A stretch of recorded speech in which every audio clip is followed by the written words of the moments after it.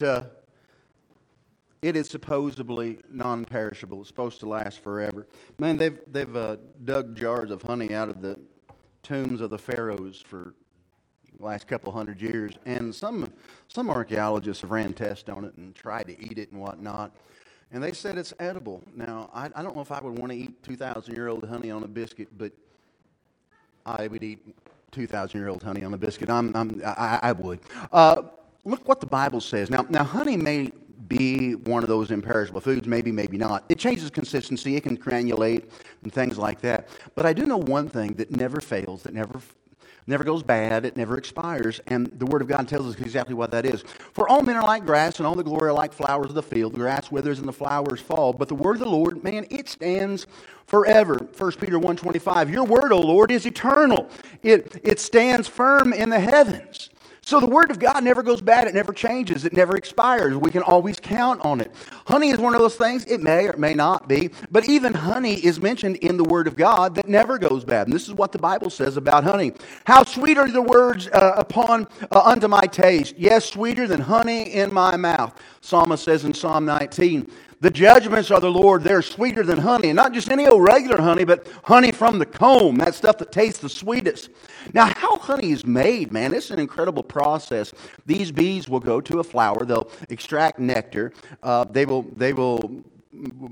mix it with the saliva in their mouth. It goes into the honey sac that's inside the bee. Inside the honey sac within the bee, the saliva from the bee and the enzymes inside that honey sac, it begins to transform that nectar into honey. It will then go to the hive. It will deposit the worker bee, deposit it in the hive.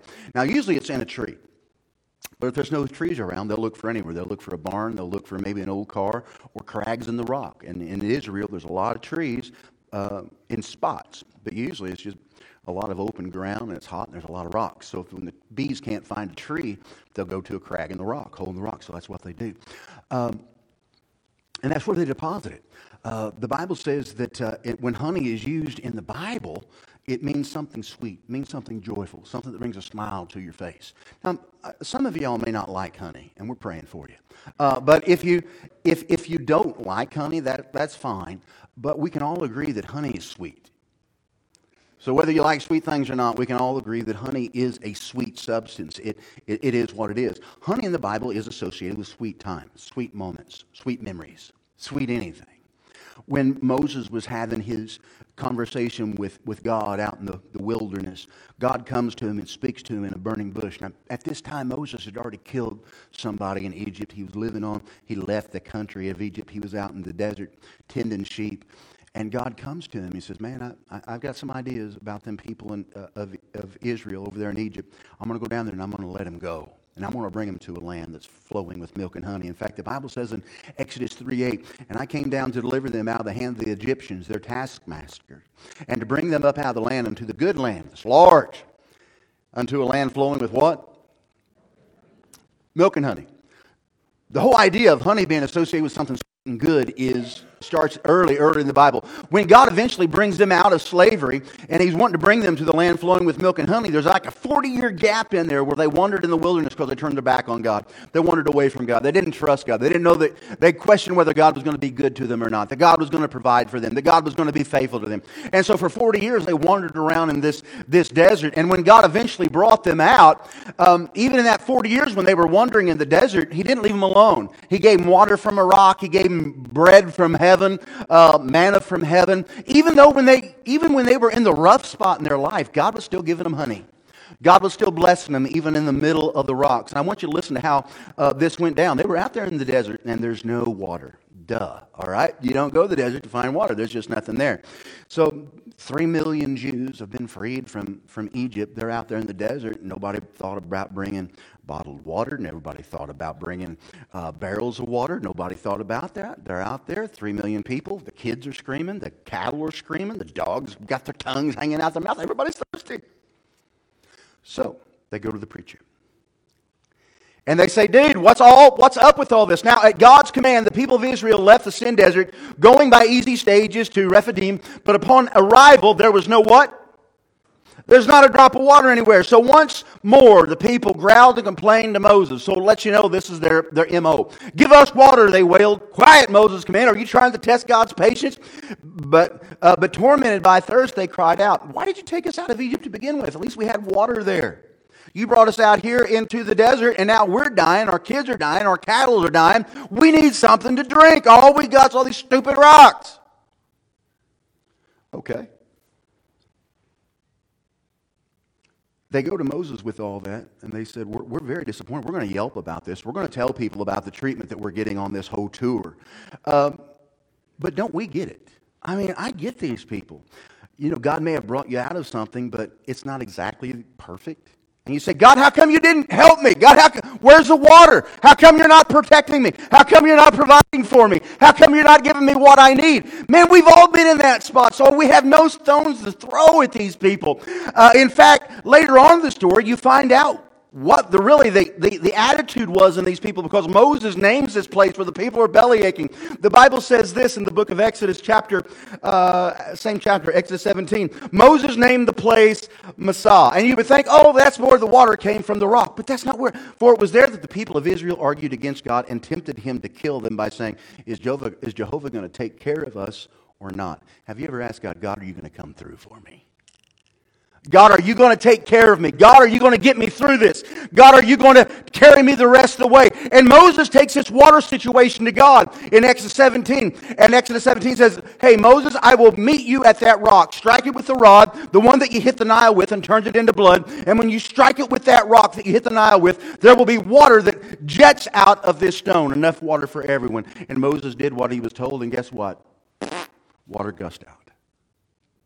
The people of God faced amazingly horrific trials for a 40-year period. And during that 40 years, they were disobedient, they were rebellious. They didn't listen to God, they turned their back on God. But here's the amazing thing about our God.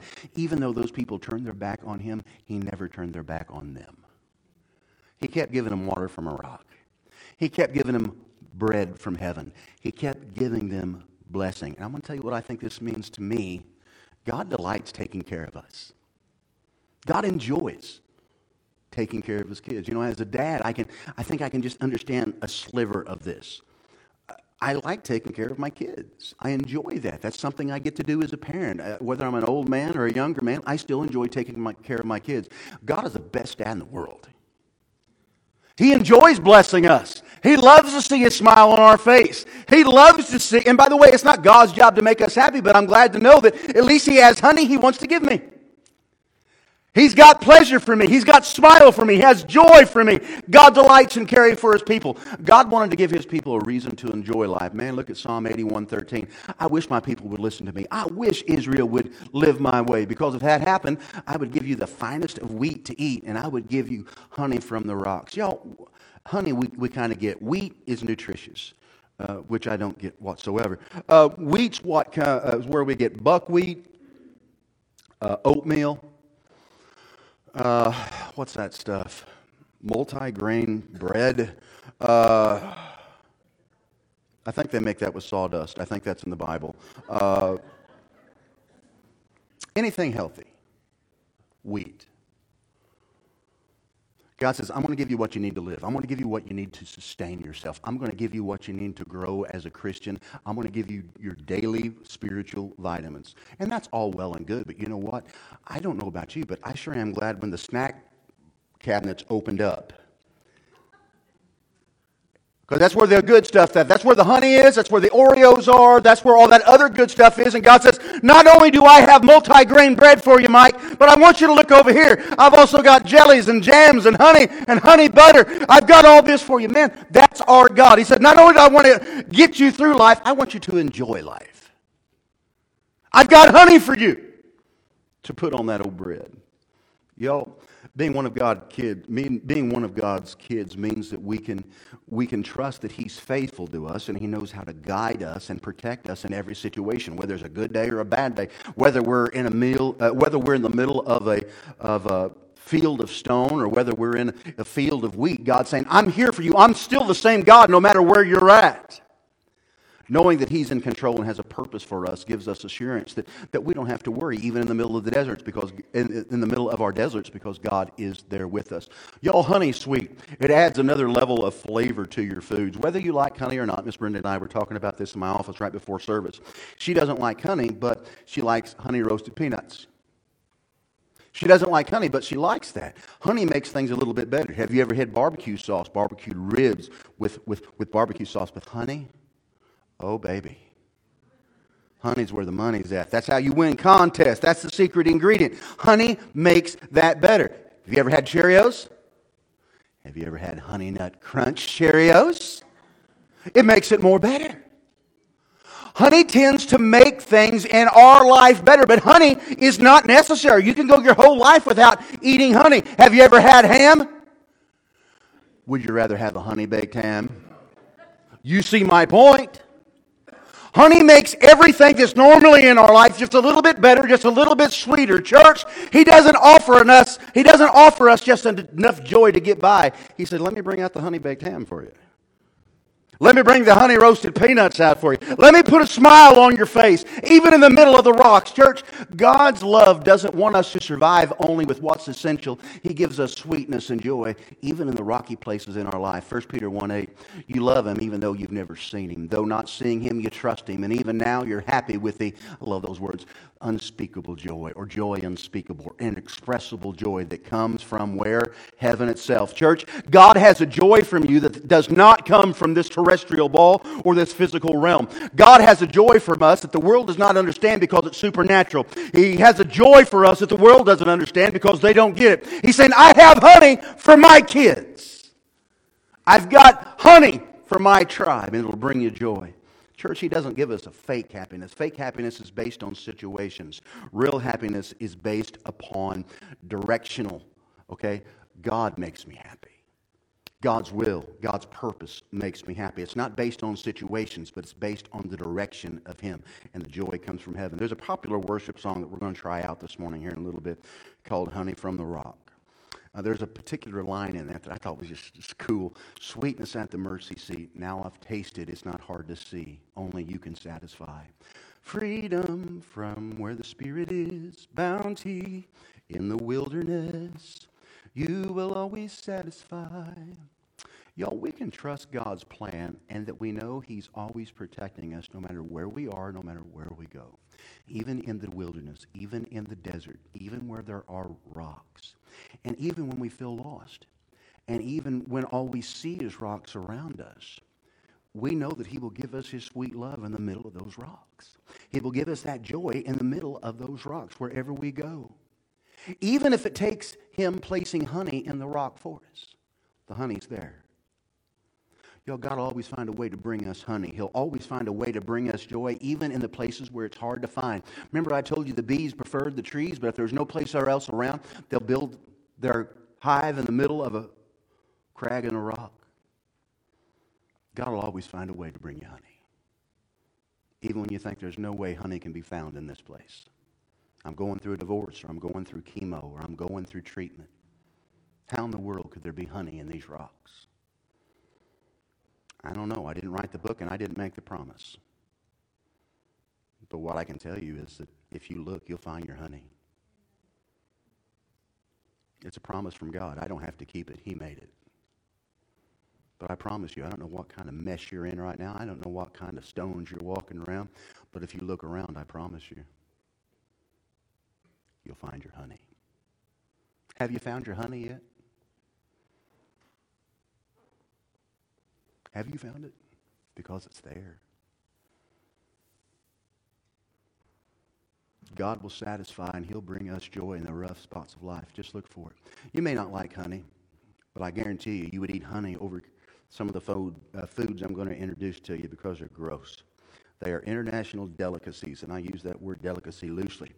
There is this Japanese food. It's called natto, N-A-T-T-O. It's made from fermented soybeans, and it looks horribly gross. They say the smell is a combination, and this sounds very delicious, a combination of ammonia and tire fire. I'm probably not going to eat that, and you probably won't either, because that's gross. Second thing, there's a New Zealand food. It's called hackerel or something. They make it from a shark carcass. And it's not like Jaws. I mean, it's this big, ugly, wonky-looking shark that comes out there. They take this shark carcass, and from what I understand, they take this thing and they bury it in the sand for months, and then they dig it up, hang it in the barn, they cut it into strips, and that's your turkey. I ain't eating that. They say that it smells like boasting a pungent and urinous fishy odor. I said it, urinous. I'm not going to touch it. I don't want that. That don't even sound good. From Ecuador, you can get you a big old cup of ground maize that people have spit into, and that's your after supper drink. No, thank you. I don't know where you've been. I don't know where you've had your mouth. I don't want that. There's also a dish. It's from the Italian Isle of Sardinia. It's called casu marzu. It's a sheep cheese popular on that island. It's also known as rotten cheese or maggot cheese. I know, it's gross. You buy this cheese in St. Louis, and they say that you still have to watch your eyes because the maggots are still alive and they want to jump in your eyeball.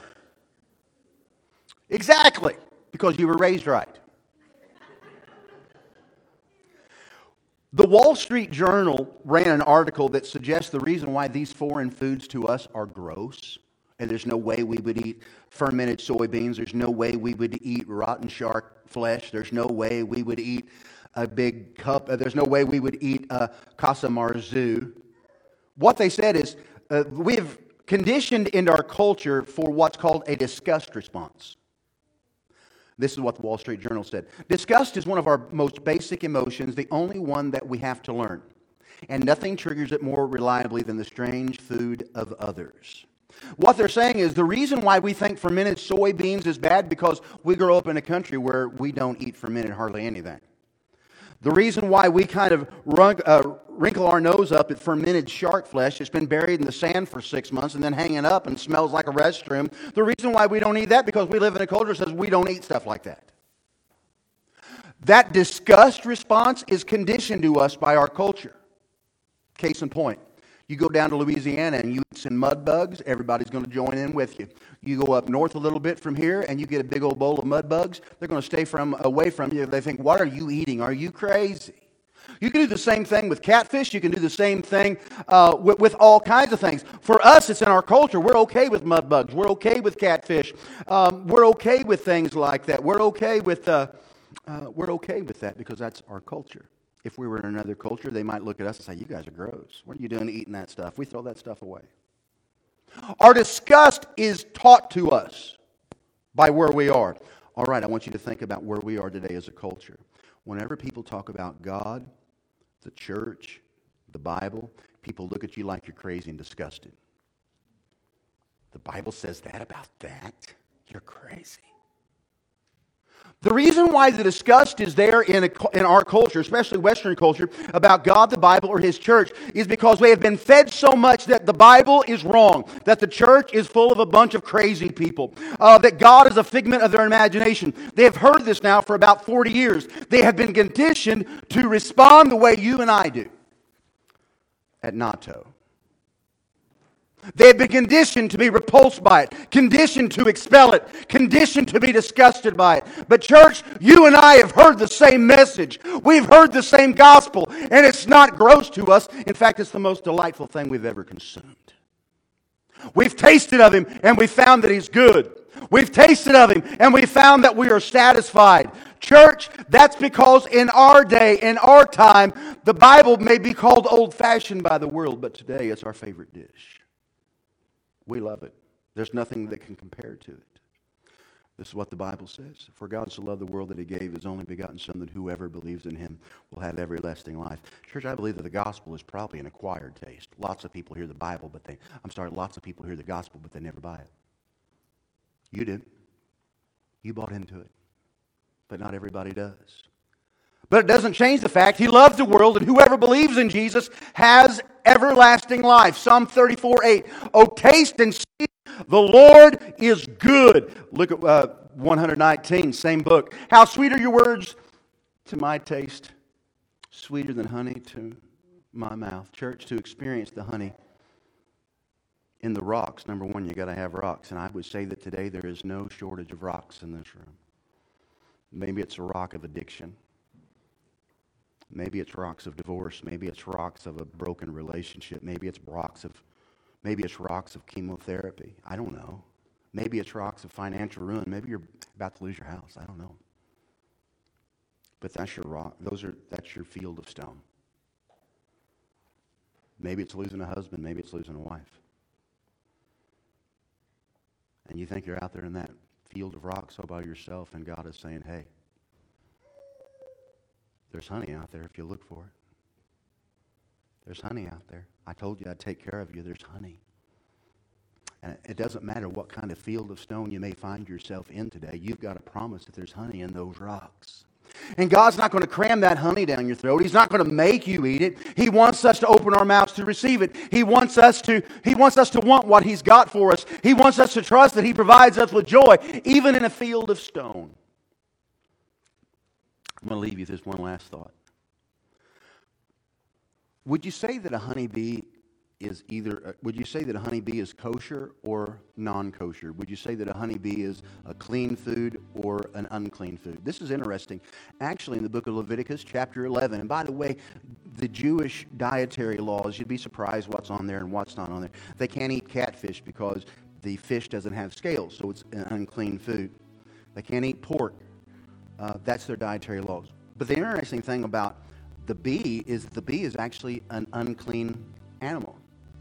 It's in Leviticus chapter 11. You can't eat a bee. It's an unclean animal. You can eat a locust, but you can't eat a bee. There's only about 7 insects that are on the okay list. This is a paradox. How could clean honey come out of an unclean animal? And the ancient rabbis struggled with that, and it was a paradox. And what they kind of came up with is that the animal never actually eats the nectar, so it doesn't secrete it. It regurgitates it when it comes back to the hive. So that's the way they get around it. They say this, and this is from their books. Nothing clean can come out of something unclean. Nothing clean can come out of something unclean. But what do you do with the honey? And the weird thing is, the number one thing that stops Jews from coming to Jesus the way you have is the cross. How in the world could the Messiah die on a cross? How in the world could the Savior of the world die on a tool of execution? And so when we talk to them about the cross and Jesus, this is immediately what they think of. They think of Deuteronomy 21, that if a man has committed a crime worthy of death and is executed and then hanged on a tree, his body shall not remain on the tree overnight. You must bury him the same day. For anyone hanging on a tree is cursed by God. A Jew will read that verse and say, how in the world could a Messiah come to save me from my sins when He died on a cursed tree? Because nothing clean can come from something unclean. But church, you and I know exactly what the story is. You and I we know exactly what the story is. That God sent Jesus, God in the flesh, a perfect man, never sinned, hung Him on the cross for our sin, and praise God, something clean came from that unclean cross. And that's what He does in our life. In those fields where we think there's no way I can ever experience anything good. There's no way I'll ever get my groove back. There's no way I'll ever get my smile back. There's no way I'll ever be content again. Oh, you need to remember the cross. Our God is a master at bringing honey into the rocks. Our God is a master at giving us peace in the middle of our own personal hell. You got to find it. Every head bowed, every eye closed. Y'all, God wants to bring you victory out of death today. He wants to bring you water out of the stone today. He wants to bring you bread from thin air today. He wants to bring you honey from the rock today. Man, who but God could bring joy and sweetness out of that thing that you're walking through that's hurting you or killing you. Who but God could bring joy and sweetness out of that valley you find yourself in, or that field of stone that you're in? Man, that's our God. He's the God that in the middle of your wilderness, He gives you water from the stone and manna from heaven, and water and honey in the rocks. Who but God could do that? Y'all, I'm going to ask you to please stand to your feet with your head bowed and your eyes closed. I'm going to ask you to stand to your feet with your head bowed and your eyes closed. You may have a field of stone that you're going through right now. And maybe you just entered the field, and maybe you've been in that field a long time.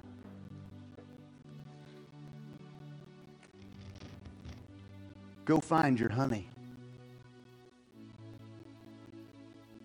Go find your honey. It's there. Y'all, in a moment, I'm going to open up the invitation. This is what I'd like to do. Miss Wilman's prepared this table before us. And what it is, it's a bowl full of honey with some crackers on it. If you'll notice up here, there's rocks all around it. Rocks on the floor, rocks on the table. Actually, the rocks on the table are from Israel themselves.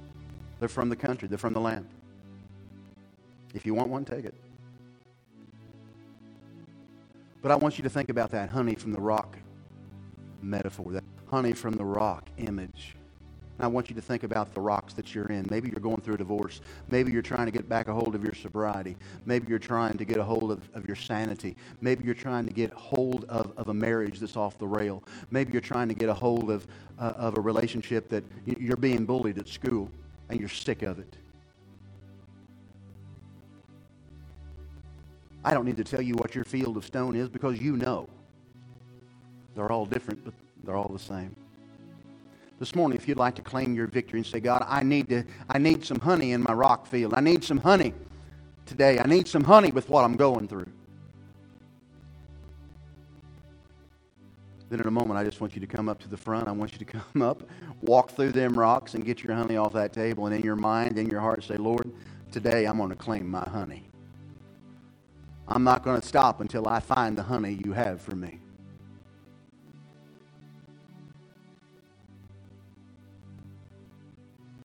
Almighty God, in the name of Jesus, I pray for those right now who find themselves in a field of stone, who find themselves in the dry, arid places of